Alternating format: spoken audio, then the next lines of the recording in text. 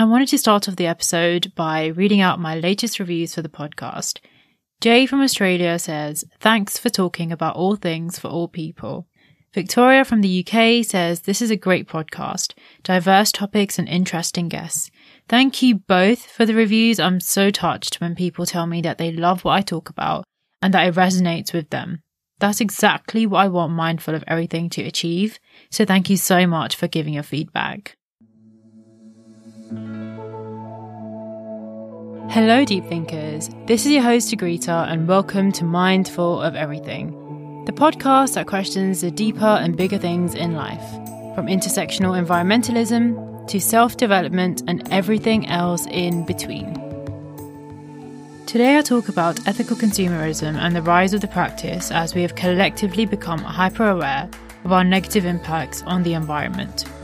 Whilst ethical consumerism helps to raise awareness of the ethical and environmental implications of the production of goods and services, it's only the first step to demanding systemic change in production lines to ensure that people and the environment are always put way before profitable gain.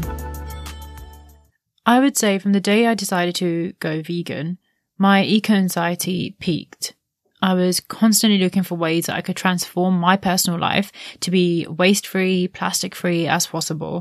You can clearly see that with my initial episodes for the podcast for my climate change series. I made them during the peak of my anxiety where I felt like I wasn't doing enough to become a more environmentally friendly person, so a better version of myself.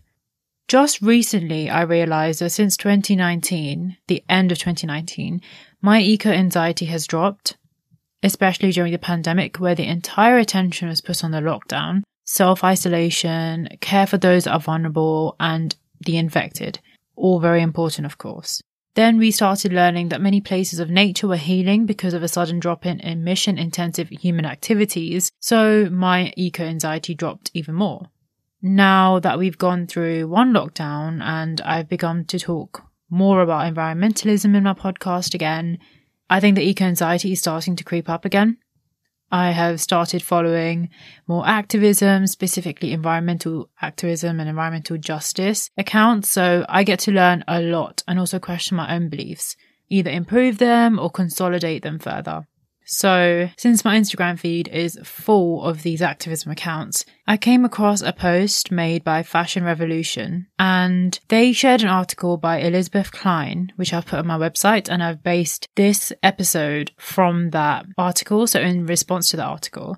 And that post was basically discussing her journey from being an ethical consumer to a consumer activist, and why we should all denounce ethical consumerism entirely. So my initial reaction to the post was, wow, I'm learning so many different things. I posted it on my personal account, my story, and I was really excited to learn about this new term, to learn a bit more about what the article was talking about. But then when I revisited that post, literally a few minutes later, I was like, well, I don't really agree with what is being discussed here.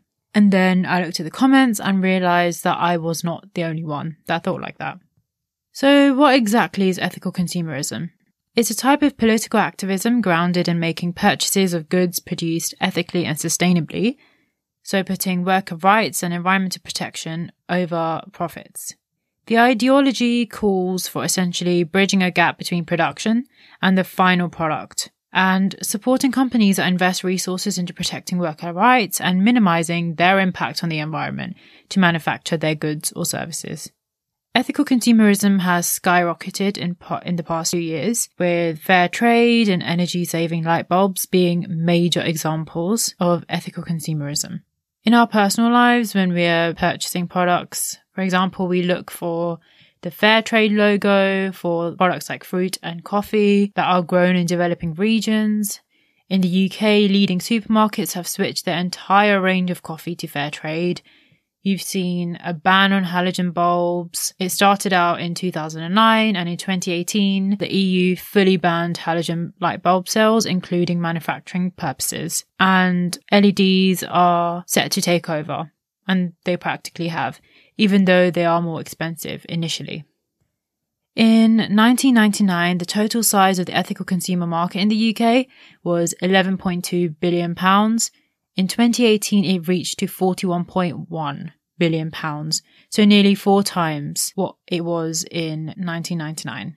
And this is mainly for ethical food items. So in 2018, the market for ethical food was £12 billion compared to £1 billion in 1999. And this includes things like organic, fair trade, vegetarian, vegan, plant-based foods. And we've also seen a massive increase in the market for ethical home products. So in 1999, the market was £1 billion and it has now increased to £10 billion in 2018 for energy efficient appliances, energy efficient boilers, ethical cleaning products, green electricity. And within that same time, household expenditure has only grown by 2%.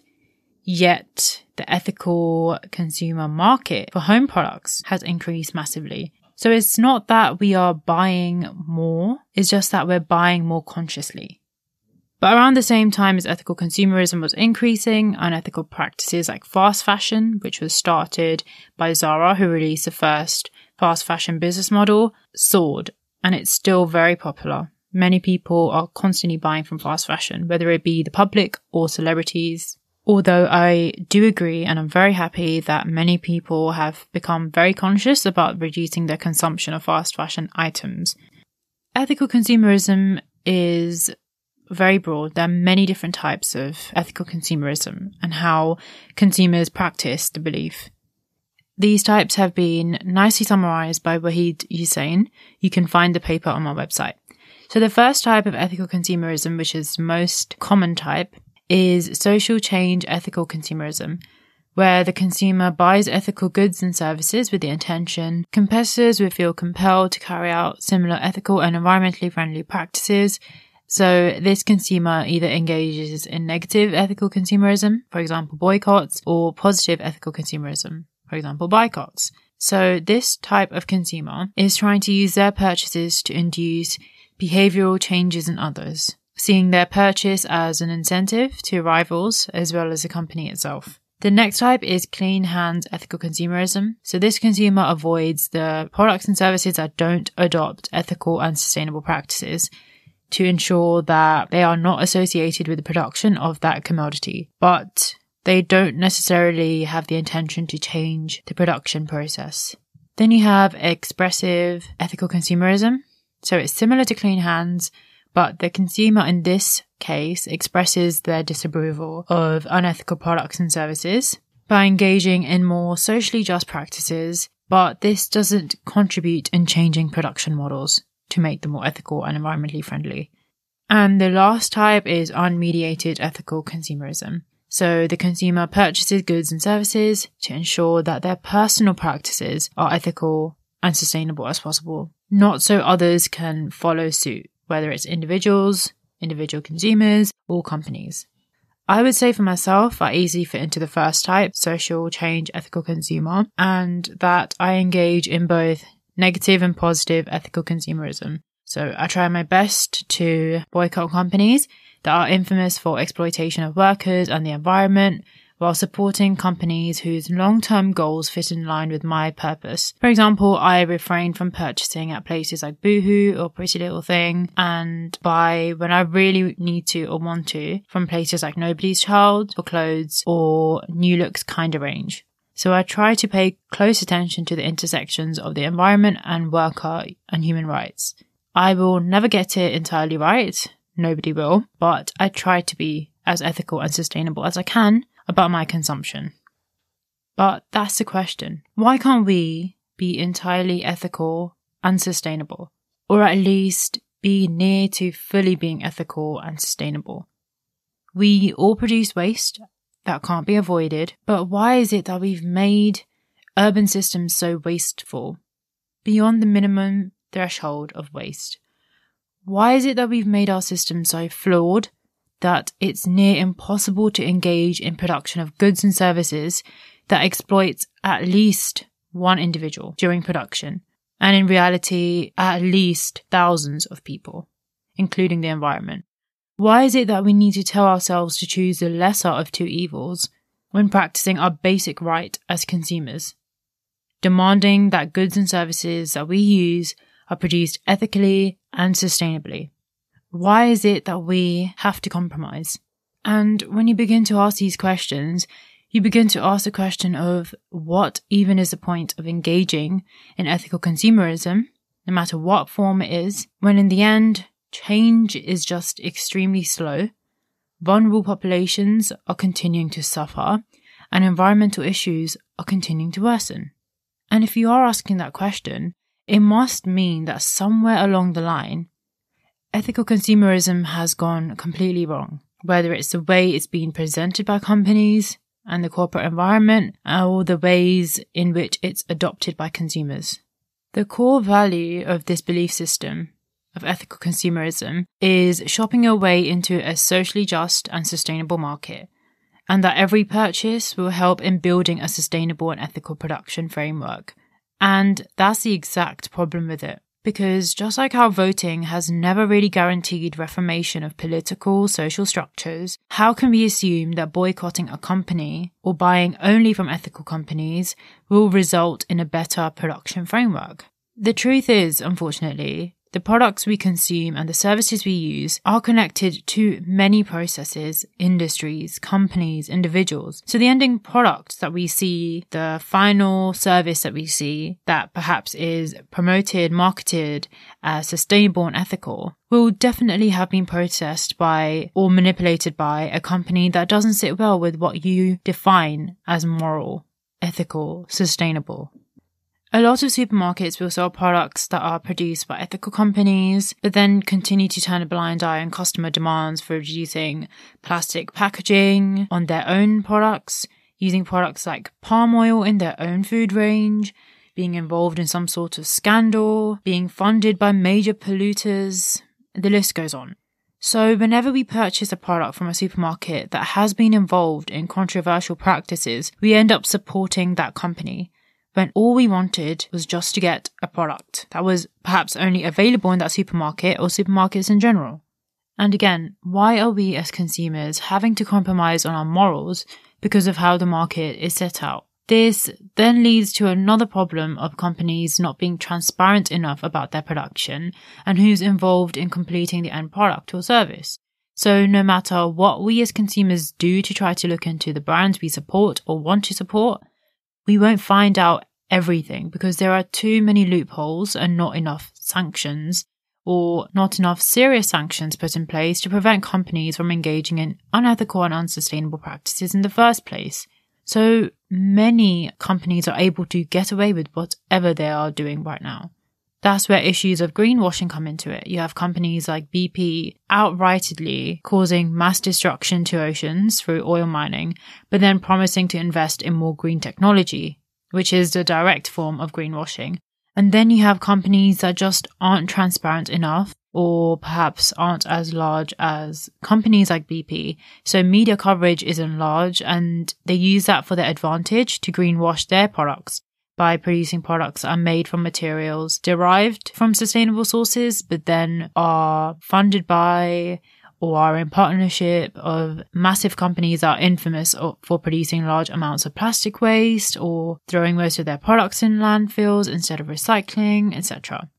Until there isn't transparency within practically everything we use and consume, there is no way that we, the public, will ever know exactly how our products have been created and who has been involved in creating them, which I think is frankly really scary.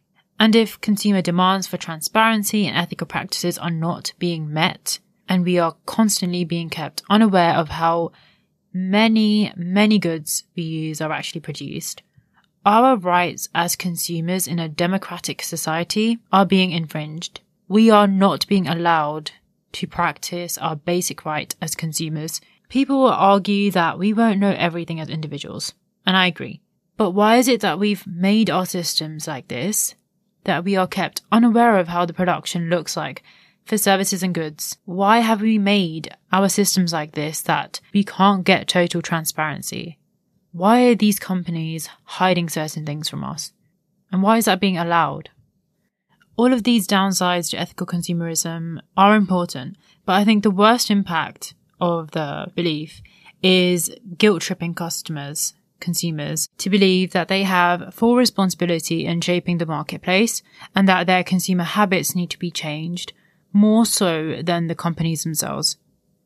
Since the main aim of ethical consumerism is consumer-driven change of how production occurs, all the emphasis is now put on consumers and how their habits are like, who they support, how they boycott companies or showcase their support for other ethical ones, and how do they encourage others to engage in ethical consumption, which is all very important. But what ethical consumerism is doing now is that it's diverting the focus from being reforming producers to reforming consumers. It's now become a way to put the blame on consumers for unethical industries existing, instead of demanding industries and companies change the way that they produce their products. The narrative has been switched. We are being held accountable for the decisions of the corporate world. That's why you see people shaming those that continue to use single-use plastic bottles, those that are not selling their cars to buy expensive hybrid or electrical ones, those that are not cycling instead of using public transport, those that are not feeling bad about using plastic straws when they've been given to them by restaurants, for example, those that are not choosing to buy expensive sustainable clothing instead of engaging in fast fashion, those that are buying disposable face masks instead of washable ones. So many companies have no desire to change their production framework, but they are getting increasing pressure by governments, charitable organizations, and of course the general public. So what do? They blame us, the consumers, for not buying enough eco-friendly products, for not boycotting unethical companies enough, and not engaging in ethical consumerism enough. I have very frankly fallen into this cycle of feeling like I am the reason, or we, the consumers, are behind the reason why companies like Amazon, Boohoo, BP are so popular and big right now. That because we don't support ethical and sustainable firms enough, these brands have increased their profits over the years, and they are still getting more support than those companies that are trying so hard to make their production sustainable, pay workers above the minimum wage, and keep working conditions more than just tolerable. Linking back to my climate change series, I was talking about different ways that we as individuals can reduce our waste, reduce our energy consumption, reduce our impact on the environment. I was focusing on individual action and saying how I do agree that top-down approaches are extremely important, but we individuals need to do our own bit as well. But my emphasis on individual action was way too big because I was going through eco-anxiety and feeling like I am the one to be blamed for these unethical industries to still be surviving. And I know I'm not alone. There are so many individuals that feel like if they aren't zero waste or they don't 24/7 think about how their every single move, every single activity is contributing to literally world destruction, they are immoral beings. And then we all end up in a very toxic situation where no change is being made and your mental well-being is deteriorating. So, as ethical consumerism has increased over the decades, consumer activism has risen alongside it, as consumers are now beginning to question the success of ethical consumerism and its validity.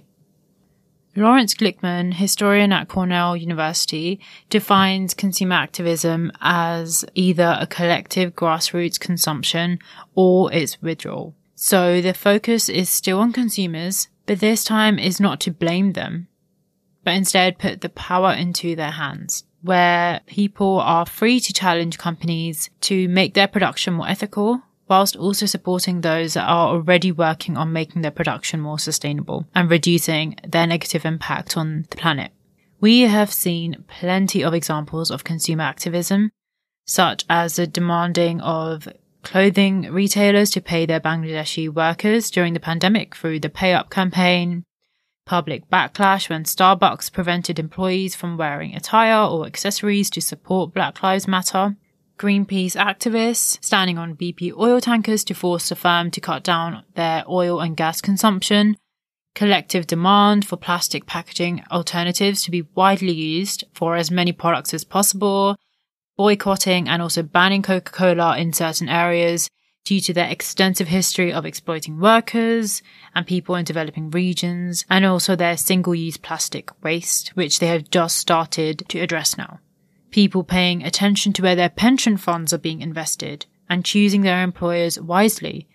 There are so many more examples of successful consumer activism that has resulted in actual change. And any brands that continue to remain silent after public backlash, those are just essentially defamed, and consumers either reduce or stop their support completely for those companies. People are using social media platforms, with Twitter being the best option. People are holding protests on the streets. People are making blogs, podcasts, starting movements, joining movements to make sure that their voices and their complaints, their disappointment, is all heard by unethical organizations and also by media outlets so that these companies get as much pressure as possible. What consumer activism is doing is making sure that producers are being held accountable for their unjust practices, not consumers. Giving Amazon as an example, no matter how hard you can try as a consumer to not engage with the company, there will always be products that will only be on Amazon, or if you urgently need a product, Amazon will be the only place delivering it next day. Or even if you have managed to just boycott the company entirely, not knowing which other companies are in partnership with Amazon. Again, having all the loopholes that you can't get to. So with this example, instead of us as consumers feeling guilty about buying from Amazon, consumers should now feel empowered to take action against the company by supporting organizations that are working to challenge Amazon about their manufacturing process, worker conditions, waste management, signing petitions to demand the company to change, personally contacting the company about their disappointment and why they're boycotting them. However, I have yet to find out how exactly to do that. And also spreading the word about the realities of Amazon. Accountability is just so important for every single situation where people and the environment are exploited. It's so important to hold the right people, the right bodies of power, accountable for their wrong actions. And the public should now be feeling empowered to do that, and when they are doing it. So do I think we should completely denounce ethical consumerism and go back to the days where we didn't really question single-use plastics, fossil fuels, halogen bulbs, fast fashion? Absolutely not. The reason why I was so comfortable about the article sent by Fashion Revolution and why I created this episode today was because the author was saying how she has gone back to her old days of buying from Amazon and using disposable plastic cups because ethical consumerism just doesn't work.